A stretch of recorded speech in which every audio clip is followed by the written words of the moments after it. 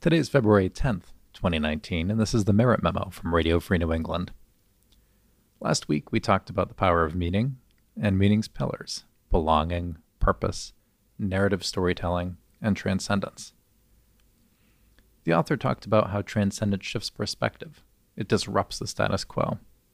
The example from the book that we gave last week was the view of Earth from space, seen from that vantage point where one community, despite what we may think or see on the ground every day, what we may read on Twitter, what we may see in the streets, how we may feel inside when we walk past somebody that we don't know.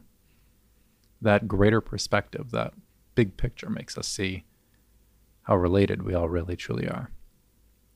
The author Smith encourages readers to seek out transcendence as one of the 4 groups that nourishes our sense of meaning. Some of the things you can do to become more transcendent and to have those experiences are things like meditate, listen to music, look at some art, go out into nature. I like all of those things, but I was struck by a common thread between meditation, nature, music, and art. That what brings transcendence out of those things is that they beg us to slow down and observe, to really experience what's around us and what we're doing. To me, that can be summed up as an explorer mindset, and that's something that I'm hoping to dive deeper into in the next weeks from time to time. But for now, I'd like you to imagine with me some famous explorers that you might have heard of. Galileo's exploration of the skies, Lewis and Clark's exploration of the American continent, the French explorers of modern-day Canada. You can leave out the imperialist overtones, which is why I didn't mention people like Columbus, and just think about what those explorers did from day to day instead. They observed. They went new places, sometimes completely uncharted territories. They questioned assumptions. They jotted down notes, ideas. They drew what they saw. They reflected on what they saw and heard and experienced. They embraced simplicity.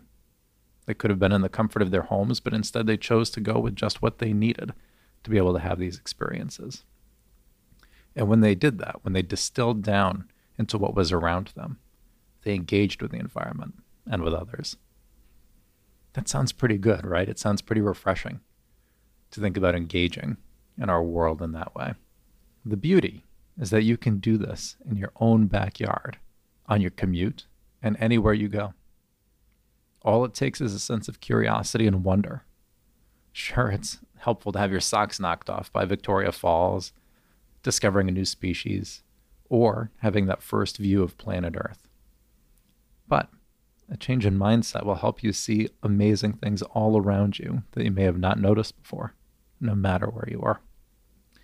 My prediction is that this will bring a sense of awe and spirituality to your life without the need for designer teas, essential oils, or any of the other commercialized wellness items we see now. A notebook and a pen would probably be helpful. The explorers seem to like to write, draw, and record, but it can be as bare bones as you want it to be. After all, it's what's inside and what's around you that will give it life and a sense of transcendence. I hope to be back next week with some more transcendent music, but in the meantime, this has been the Merit Memo from Radio Free New England. Thanks so much for listening to Radio Free New England this week. If you like what you hear and you want to support the podcast, there are a few ways that you can do that. Go to rfne.org. That's your home base for all of our archives and information on the show.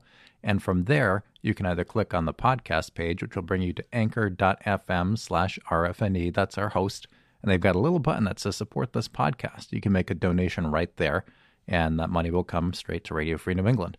Or you can download on your Android or iPhone the Radio Public app and listen to the podcast through there. They have a feature called Paid Listens, which just means they put a little ad either before or after the podcast, and that ad generates funding for the show. So you don't even have to spend a dime to donate to Radio Free New England that way, but it would make a big difference in helping us grow our podcast and helping us keep our lights on. Thanks so much for listening, and until next week, remember to visit rfne.org for all of our past archives. Take care.